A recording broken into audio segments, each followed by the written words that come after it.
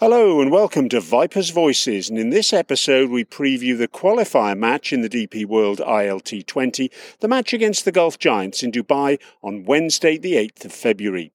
And who better to help us look ahead to that encounter than the Desert Vipers captain, Colin Munro. It really is a massive game because for the winner of that clash there's direct access to the final on February the 12th, but for the loser there's a do-or-die match against the winner of the third versus fourth place playoff on Friday, February the 10th, for the second berth in that final. Colin will talk to us about how everything is in the Vipers camp ahead of that match, but before he does so, just a reminder that tickets are still available for Vipers matches and you can purchase them via the Platinum List website and app and also the DP World ILT20 website. It's a great chat to come from Colin, so let's get the ball rolling.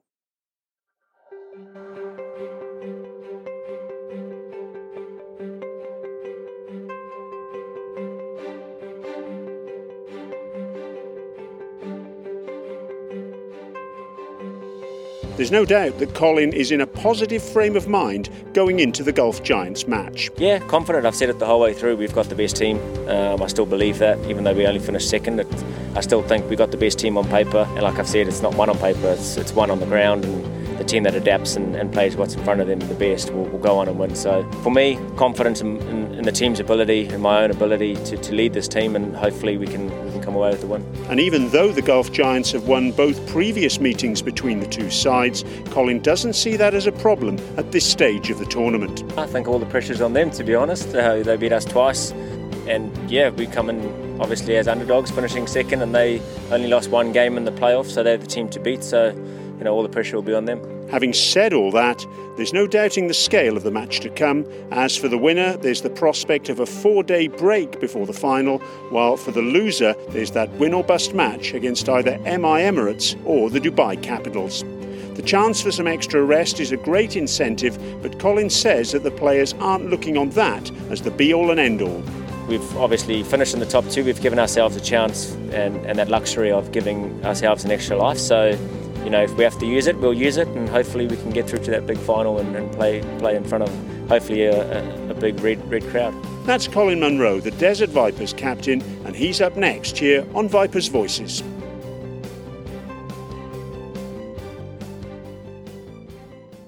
We spoke with Colin at the ICC Academy just 24 hours ahead of the Gulf Giants clash, and he started off by telling us that he and his players were absolutely ready for what's to come.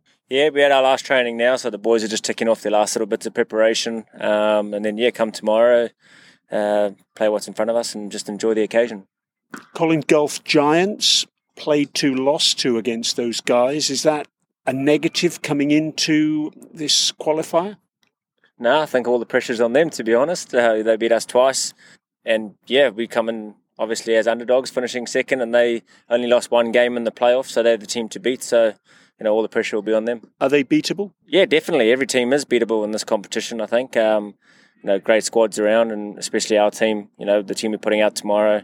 I've got all the faith in the boys to do the job tomorrow. Just thinking about those 2 games you played against the Gulf Giants, I guess there's an argument for saying you could and possibly should have won both of them. Yeah, I think so. I think especially the first game, I thought they put our slow bowlers under pressure, and we just quite didn't come back from that. But in the last game, to be honest, we rested a few players and got some squad members in to come and play. And again, saying that, the boys stepped up. I said it was going to take a whole squad to win this title, and I'm still a firm believer in that. So another game that probably slipped away, but at the end of the day, we finished top 2, and that's all that matters, and it gives us a life if we need it. What are your learnings about those 2 games, or would you want to keep those under your hat? I just think staying in the contest. They've got some wonderful players, and they'll put us under pressure. So stay in the contest for long periods of time. Try and close out our overs a little bit better, and with the bat, if you're in, make sure you get a big score.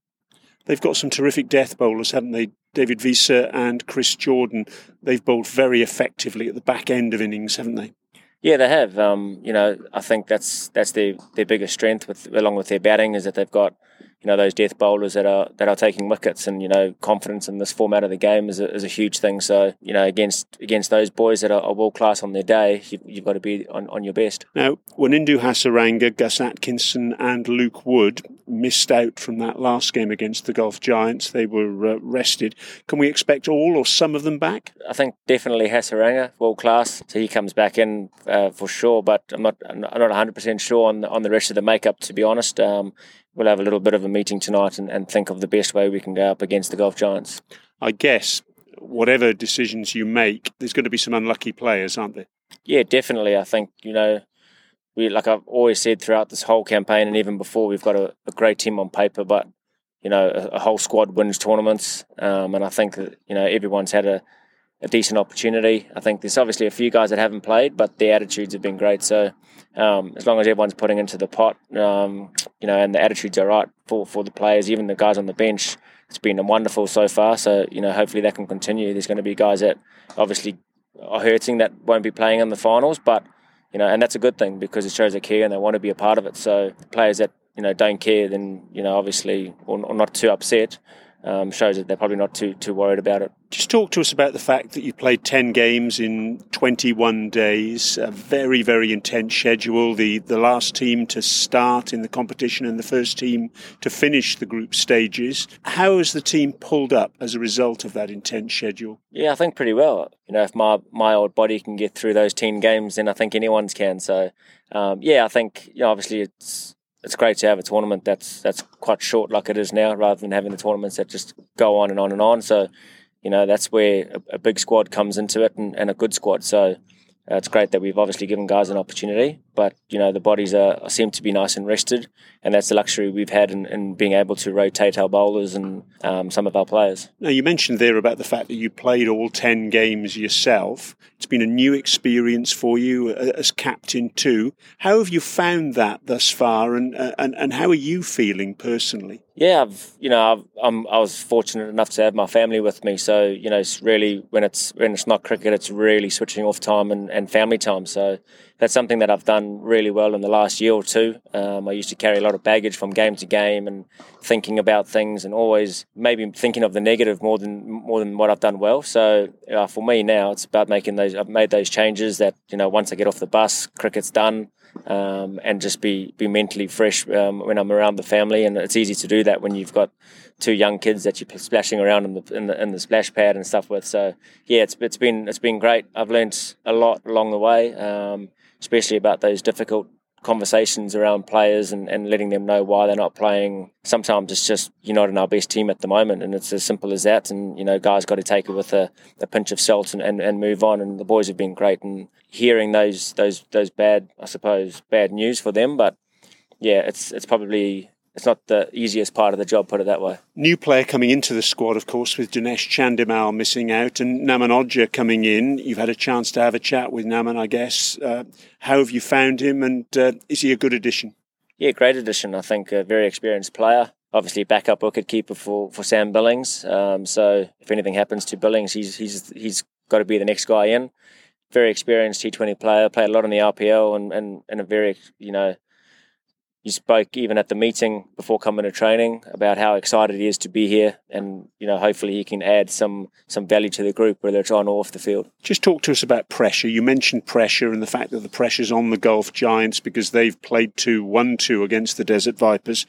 But what about pressure for you and the players? Do you feel any additional pressure thinking, well, if we win this game, we've got 4 days clean and clear before the final. If we don't win this game, we have to go for a do-or-die game on the 10th. Does that add any pressure at all? I think a little bit. I'm not going to lie and say no, but I've been in teams where you lose this playoff and then you get momentum and you win that, that eliminator, and then you play in the final and you play against a team that hasn't played for 4 or 5 days, and you rock and roll them. So yeah, it's a fine one in terms of you want to win and give yourself that luxury of having some time off, freshen up, and then play that final. So we've obviously finished in the top 2. We've given ourselves a chance and that luxury of giving ourselves an extra life. So if we have to use it, we'll use it, and hopefully we can get through to that big final and play in front of hopefully a big red crowd. Good turnout today at Nets. Is that an indication of how hungry all the players are? Because all the sessions you have are optional sessions. Players are treated as big boys and allowed to manage their own preparations for each match. Yeah, I think it shows how much the boys want to go out and put on a good performance tomorrow. It shows that they really care and they want to do well for this team. So, as a captain, it's pleasing to see everybody here that's putting in the hard work. A couple of guys are off playing on a golf day, but they came down yesterday and did a big session of fielding and training yesterday. So, yeah, the preparation is really good so far. And then, we can come into the game tomorrow and just play what's in front of us. Confident? Yeah, confident. I've said it the whole way through. We've got the best team. I still believe that, even though we only finished second. I still think we got the best team on paper. And like I've said, it's not one on paper, it's one on the ground. And the team that adapts and plays what's in front of them the best will go on and win. So for me, confidence in the team's ability and my own ability to lead this team, and hopefully we can come away with the win. Colin Munro, the Desert Vipers captain, in what you might call a quietly confident mood ahead of the qualifier against the Gulf Giants at the Dubai International Stadium on Wednesday night.